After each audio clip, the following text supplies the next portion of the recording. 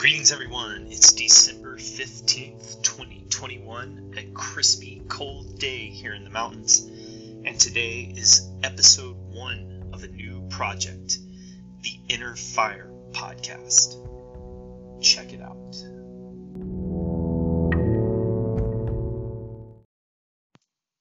Greetings, everyone, and welcome to Inner Fire, the podcast formerly known as Modern Gnostic.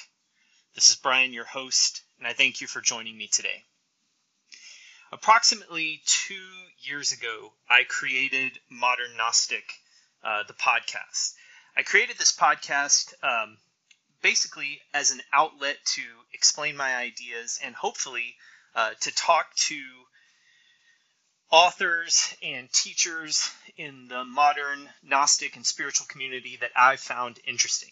I started the podcast as a creative outlet for myself, I consider myself someone who's been incredibly shaped and formed by listening to podcasts, and like so many of you, I decided to start a podcast myself and kind of document my spiritual journey.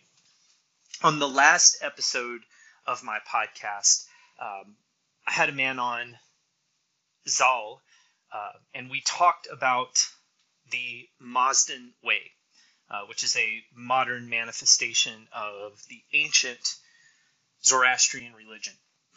This podcast had a tremendous impact on me. Recording this podcast, talking to Zal, reading the books on the Mazdan Way written by Stephen Flowers, really precipitated something of a spiritual crisis in me that I think had been boiling and brooding for a while. Was coming to the surface right around the time that I met Zal and recorded this podcast. And since then, the trajectory of my path has, I almost want to say changed, but in a certain sense, it has really just deepened.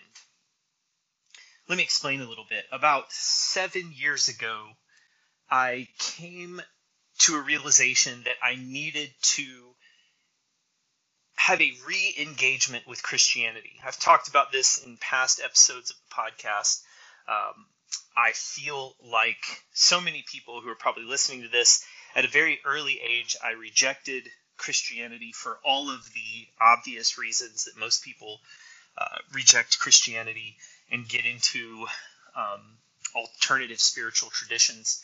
And I deeply dove into the traditions of the East, both Hinduism and Buddhism. And after close to 30 years of studying those paths, I came to a realization that I needed to re-engage with the spiritual tradition of my ancestors. And based on some mystical experiences that I've talked about elsewhere, based on some ideological understandings that I had about the need to re-engage with the spiritual tradition of the West and of my ancestors, I embarked upon the path of re-engaging, or actually engaging for the first time with Christianity. I say re-engaging, but I was not raised in a deeply engaging way with Christianity. And so I dove in, and I quickly found that typical small O Orthodox Christian theologies just did not resonate with me, and I discovered the Gnostics and began pursuing some sort of modern engagement with Gnosticism. And this led to the Modern Gnostic podcast. It led to me being ordained in the independent sacramental movement and starting a church in my area that engaged with sacramental Christianity from a Gnostic perspective. But even amongst the Gnostic theologies, I found a ill fit with myself. And when I started talking to Zal and started reading the books on the Mazdan Way, I recognized that there is a tradition, a spiritual tradition that is part of my ancestry that runs below Christianity or deeper than Christianity. And it has a manifestation in this modern Mazdan movement. And it has actually, I'm learning, a manifestation in a broader re-engagement with the Indo-European spiritual traditions that characterize our people as they spread out from Central Asia in one direction into Europe, in another direction down into India. And there's linking, what would you say, a linking commonness in all of these spiritual traditions, whether they manifest in Hinduism, in Zoroastrianism, in the mystical traditions of the West, and in what Oswald Spengler calls a Faustian spirit of Christianity. And when I looked at this, when I began to engage with this, I started realizing that what I resonated with so strongly in Christianity was largely the symbol sets of medieval European Christianity and certain concepts of chivalric knighthood, the God-man, and God as a father and a friend and a companion. And I think it's important to think about this concept of God and who and what God is. In what is called the Judeo-Christian tradition, we have this concept of God as both a father and a judge. God is portrayed in the Bible and in the Christian tradition as both a loving father and an angry judge. God is described in the Bible as a jealous God. In fact, we see a lot of contradictory descriptions of God in the Bible. And I'm not going to go into a deep criticism of the biblical concept of God. I think there is a lot there that is of value. And I think that there is a lot there that is, quite frankly, unhealthy and wrong. I know there's different theories on how these concepts of God were developed, and that that there's been some corruption there. I'm not particularly interested in talking about that in this episode, but what I am interested in talking about is my understanding of that now. And I really struggled over the last 7 years or so to reconcile what my spirit and soul knows to be true about God and how God was being described in both the Gnostic and Orthodox aspects of Christianity. And when I started reading about the Mazdan understanding of God and the broad Indo-European, Indo-Aryan concept of God, I found something that immediately was recognizable as true by my soul, by who and what I truly am. At my work, I have a colleague who is a member of the Greek Orthodox tradition, and he's someone who deeply studies the theology, and we've had many interesting conversations at work. And in one of our conversations, we hit upon this thread that we explored through further conversations and through me reading things that he gave to me, and us just kind of debating this back and forth. But this idea in capital O orthodoxy that man has this deeply fallen nature, and that due to this fallen nature, man cannot really come to an understanding of God on his own, that man needs the scriptural revelation and the tradition and teachings of the church to explain to him the nature of who and what God really is, and that any kind of inner revelation one might have about God is deeply susceptible to kind of being steered in the wrong way by our fallen nature and by satanic forces. I found this a deeply offensive concept to my soul. And in my entire time in engagement with Christianity, this central aspect of the fallen nature of man, of original sin, of the fact that we are born into an imperfect, fallen, broken condition that we need to heal through a submission to God and a seeking of forgiveness. This entire concept, I've wrestled with it so much, and I have felt this continuing sense that this is an offense to the soul to accept a doctrine and a concept like this. And I will be the first to admit I am someone who has sinned, if you want to use that word, a lot. I like the sense of sin as hamartia, of missing the mark.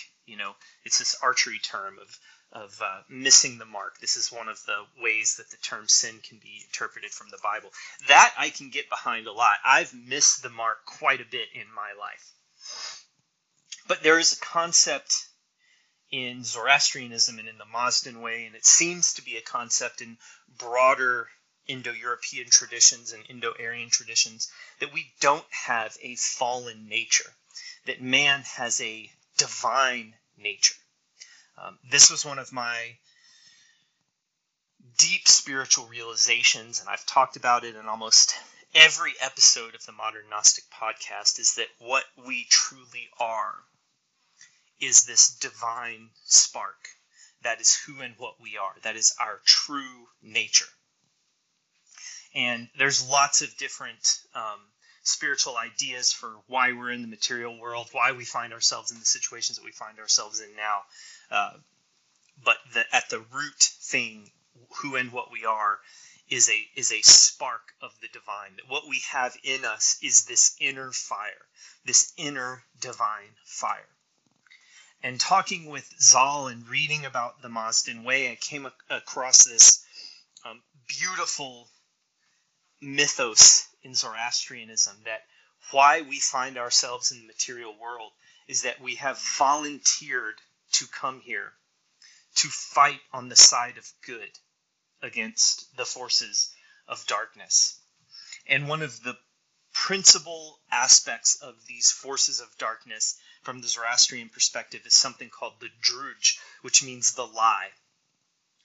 And Dr. Stephen Flowers talks about one of the key aspects of this big capital L lie, this spiritual lie, this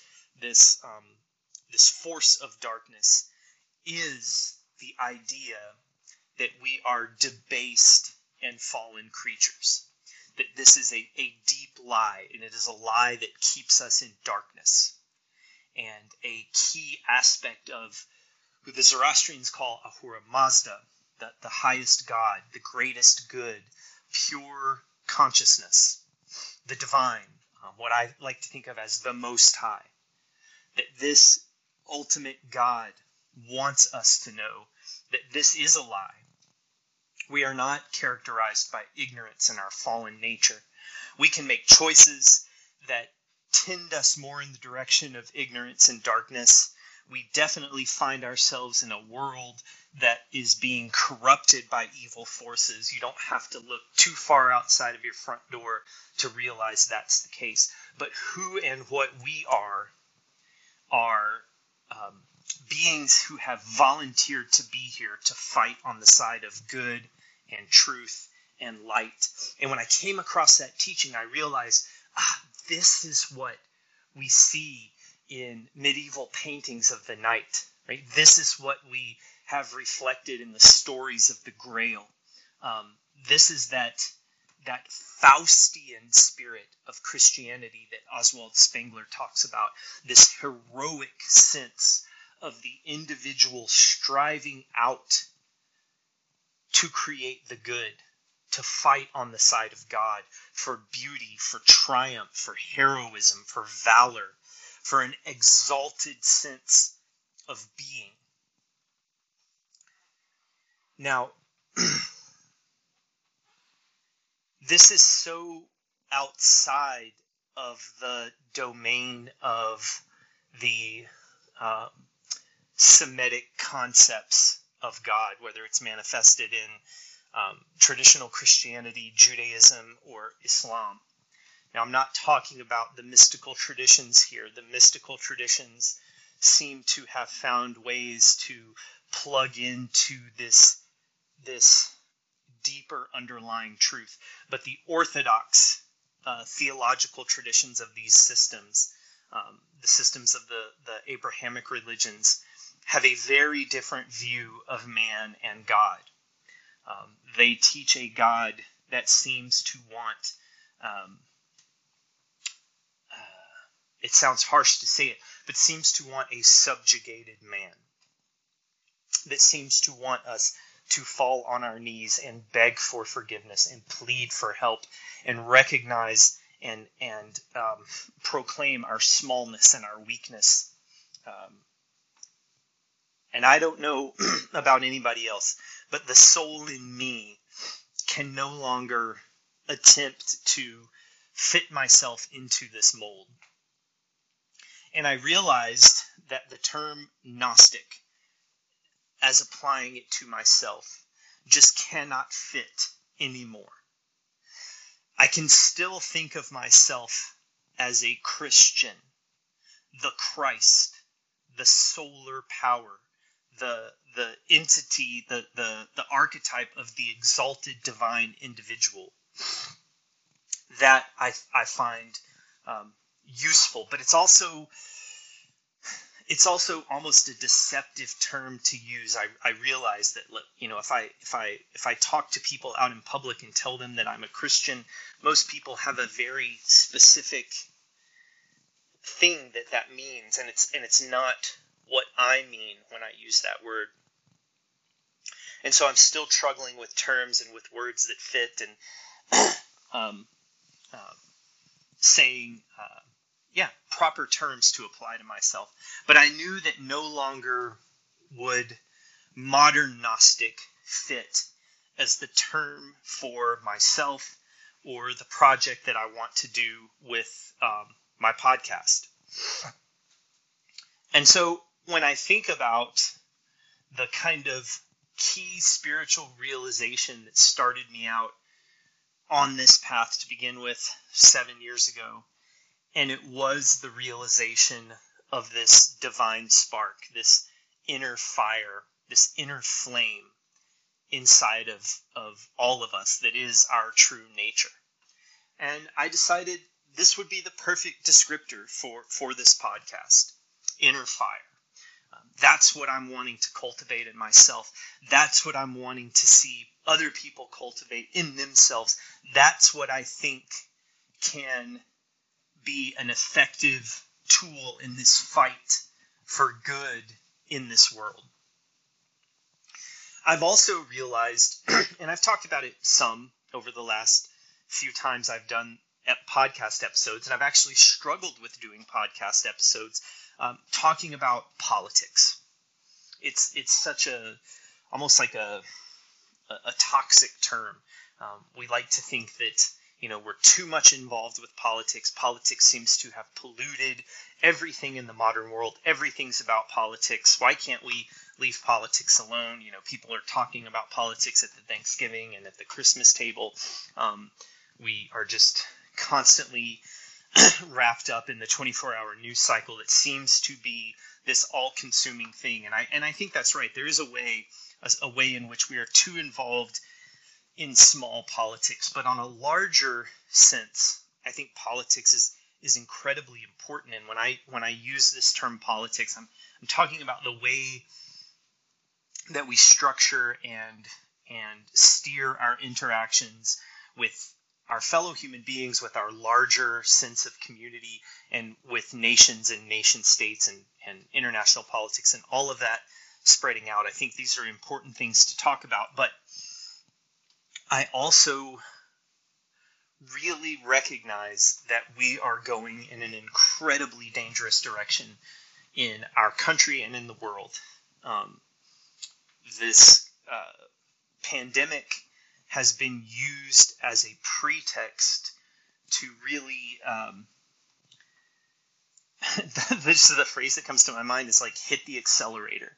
The globalists have hit the accelerator towards this techno-totalitarianism, and they've used this pandemic as the excuse to do that. And I feel like there is virtually nothing more important to engage oneself in the present time than fighting the rise of this totalitarianism. If you're like me, if you're a student of history, I can remember, reading the Gulag Archipelago, and I read the Gulag Archipelago while I was in prison. And I remember reading the Gulag Archipelago and reading about other totalitarian governments in the world, and always kind of having the question of like, how did this happen? How did people let this happen? And the answer to that question is your life right now, today. There are places in the Western world today where people are being put into containment camps because of COVID.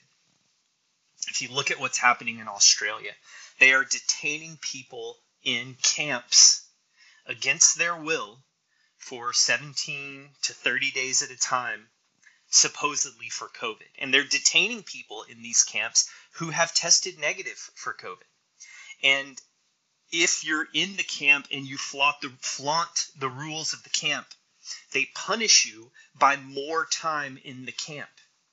Now think about that. The supposed purpose of the camp is to separate people who have been infected with COVID from the larger population, to keep the larger population safe. We'll take the people who possibly have COVID, we'll put them in this, refurbished hotel, or in Australia, they've actually built physical camps that have fences and razor wire around them. If you don't believe me, you can look it up on the internet. Use DuckDuckGo as your search engine, look it up, look at the images, listen to the stories of the people who've been there. Don't take my word for it. But these camps are supposedly being built to protect the rest of the population from people who've been infected with COVID. Now, if you accept that as the truth, then ask yourself, why, if you are put in the camp and you violate the rules of the camp, you're punished by more time in the camp? Is that protecting the public from someone with COVID? Why are people who have tested negative for COVID being kept in these camps? And these camps are being built in Canada right now. And if you think that they won't attempt it here, you are being a fool.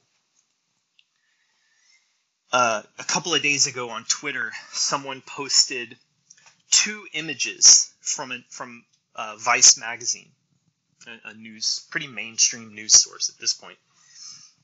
One of the images was from a year ago, almost exactly a year ago. And the headline said something to the effect of, crazy anti-vaxxers think COVID will be used to push for vaccine passports, right? That was the article. And the article from this time, this year, from the same news source, was an article talking about how vaccine passports are going to become part of our lives and you just need to get used to it. That's what's happened in 1 year. Joe Biden is saying that he is going to, through no legislative process, just through presidential decree, make every company with 100 or more employees in the United States require vaccines as a condition for employment, or submitting to weekly testing at the cost of the employee, starting January 4th. Now, this has been struck down so far in every court it has come in front of, but the Biden administration is still pushing forward with it. In fact, they are publicly telling companies to disregard the rulings of the court and move forward with the vaccine mandates. Now, whether you agree with Joe Biden, whether you voted for the Democrats, whether you hate Trump, love Trump, whatever it is, that's not the interesting part of politics. That's the part of politics that I think we should ignore. The Biden versus Trump, all of that is just bullshit. It's just puppetry, ultimately. But what is important and what is interesting to notice is you have the President of the United States, supposedly, the President of the United States telling companies to disregard federal courts and just follow his orders. For almost 2 years now, we've been living under mask mandates. We've been living under lockdowns. Businesses have been forced to shut. People are being forced to vaccinate their children, to send them to school. People are being forced to get vaccinations to go to their jobs. People are having to wear masks indoors. None of this has happened via the channels of how our system of government is supposed to work. We're supposed to have a representative form of government where we elect representatives who then debate laws and vote for laws, and those laws get passed, and then we live our lives according to those laws, right? That's a representative republic. That's what we're supposed to have in this country. But for the last 2 years, what has controlled our life more than anything else is unelected bureaucrats like Dr. Anthony Fauci and presidential decree, coupled with mayors and governors under supposed emergency powers declaring decrees that affect how we all live our lives. This is totalitarianism. For 4 years under Trump, we heard about the rise of authoritarianism and the rise of totalitarianism. And I'm no fan of Donald Trump as an individual. But I think that what we heard people talking about for those 4 years is happening now. We are living under a growing totalitarianism right now. And it is time to resist. And as,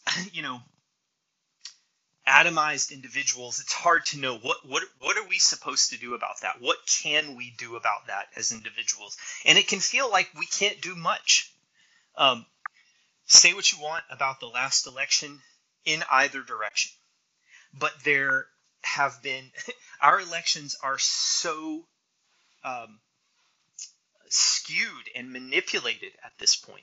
If you just look at how the tech giants manipulated the elections in this last cycle by taking down certain politicians' web pages, by supposed crashes for Republican donor-raising campaigns via Google, the way Facebook and Twitter have been weaponized to go after right-wing politicians and deplatform them. If you don't think that affects elections, if you are somebody who is running on the state level in your state and Twitter and Facebook booted you off their platforms, how are you going to effectively run a political campaign in the year 2021?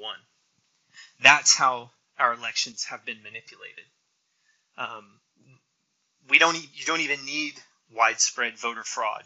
You have this techno-totalitarianism that is manipulating elections. And so we are living on the cusp of a full-blown totalitarianism. I mean, we are right on the edge. And what can we do as individuals, right?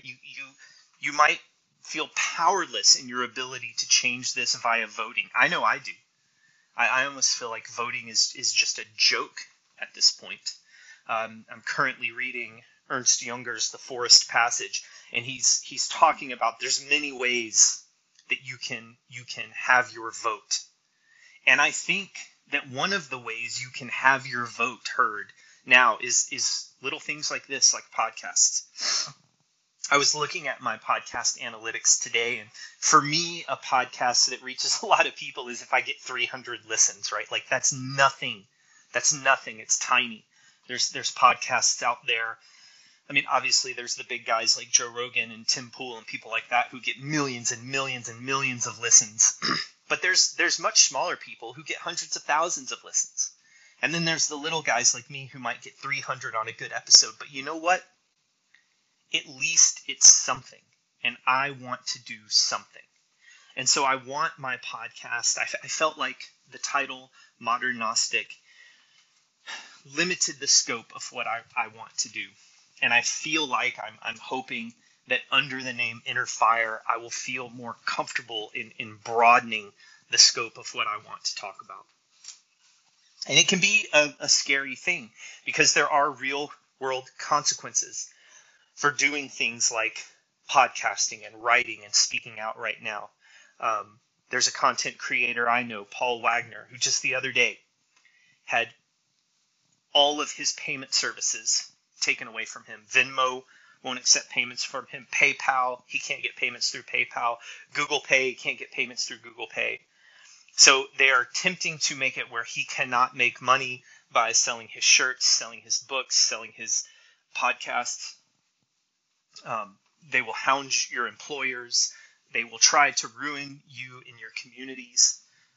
It's dangerous times to speak out, but it's necessary to speak out. And I want to use Inner Fire as a way to speak out. And I think the name Inner Fire expresses that very thing that we need. We need to really embody who and what we are. And from that Zoroastrian perspective, from that Mazdan perspective, from that ancient Indo-European, Indo-Aryan perspective, what we are warriors of fire. We are like knights of fire. We are meant to courageously wage battle against the forces of darkness and the forces of the lie.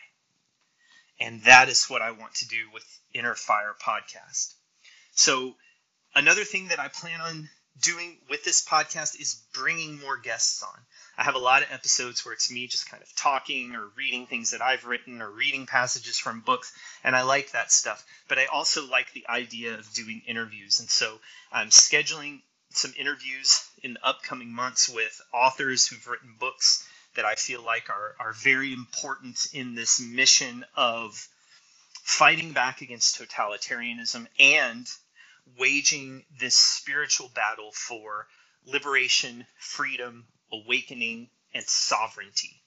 And so I'm going to be bringing you episodes like that as well in the future with Inner Fire. I appreciate everybody who's listened to Modern Gnostic, who's shared the episodes. I hope you continue to listen to Inner Fire and share those episodes as well. I hope I could push my numbers higher than 300 and get into that 1,000 listens range with each episode. But I don't care. If these get 50 listens, I've done something. I've reached beyond just the scope of me walking around and talking my ideas. And I would really encourage you, we're going to talk about challenging things on this podcast. And it's, one of the weird aspects of our times is the difficulty people have in talking about charged subjects. We're so quick to dismiss people who have different ideas. I'm guilty of that myself. And so I would just ask the listeners, and particularly the listeners who've been listening for a while, if you hear challenging things here, continue to engage. Write to me. Reach out to me. Let's talk about these things. If you think I'm completely wrong, maybe you can come on the show with me and we can talk about these things. But please just keep listening and share the podcast. So just to recap, we're changing the name from Modern Gnostic to Inner Fire. We're going to have an emphasis on discussing and digging into the broader Indo-European, Indo-Aryan concept of soul and God and creation and what it is that we're meant to do here. And we're also going to tie this in to the fight to resist the rise of totalitarianism in our Western culture and what we can do to try to get ourselves back on a path that develops and recognizes and upholds the freedom and sovereignty of the individual and the health and well-being and sovereignty of the larger community. It's a tall order, but all of us, if we want to see things move in this direction, have to make moves for ourselves to be involved in this struggle. So as always, thank you for listening. I hope you stay tuned. We'll have interesting stuff coming up in the future. And I'll see you next time.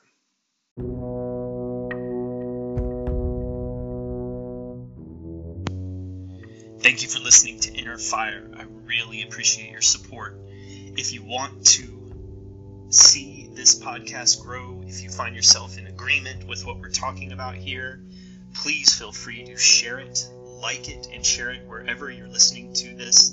Share it on your social media, share it in your email accounts, let your friends know about it. Help me grow the podcast and help us in this fight for light against darkness. You can always reach out to me on social media.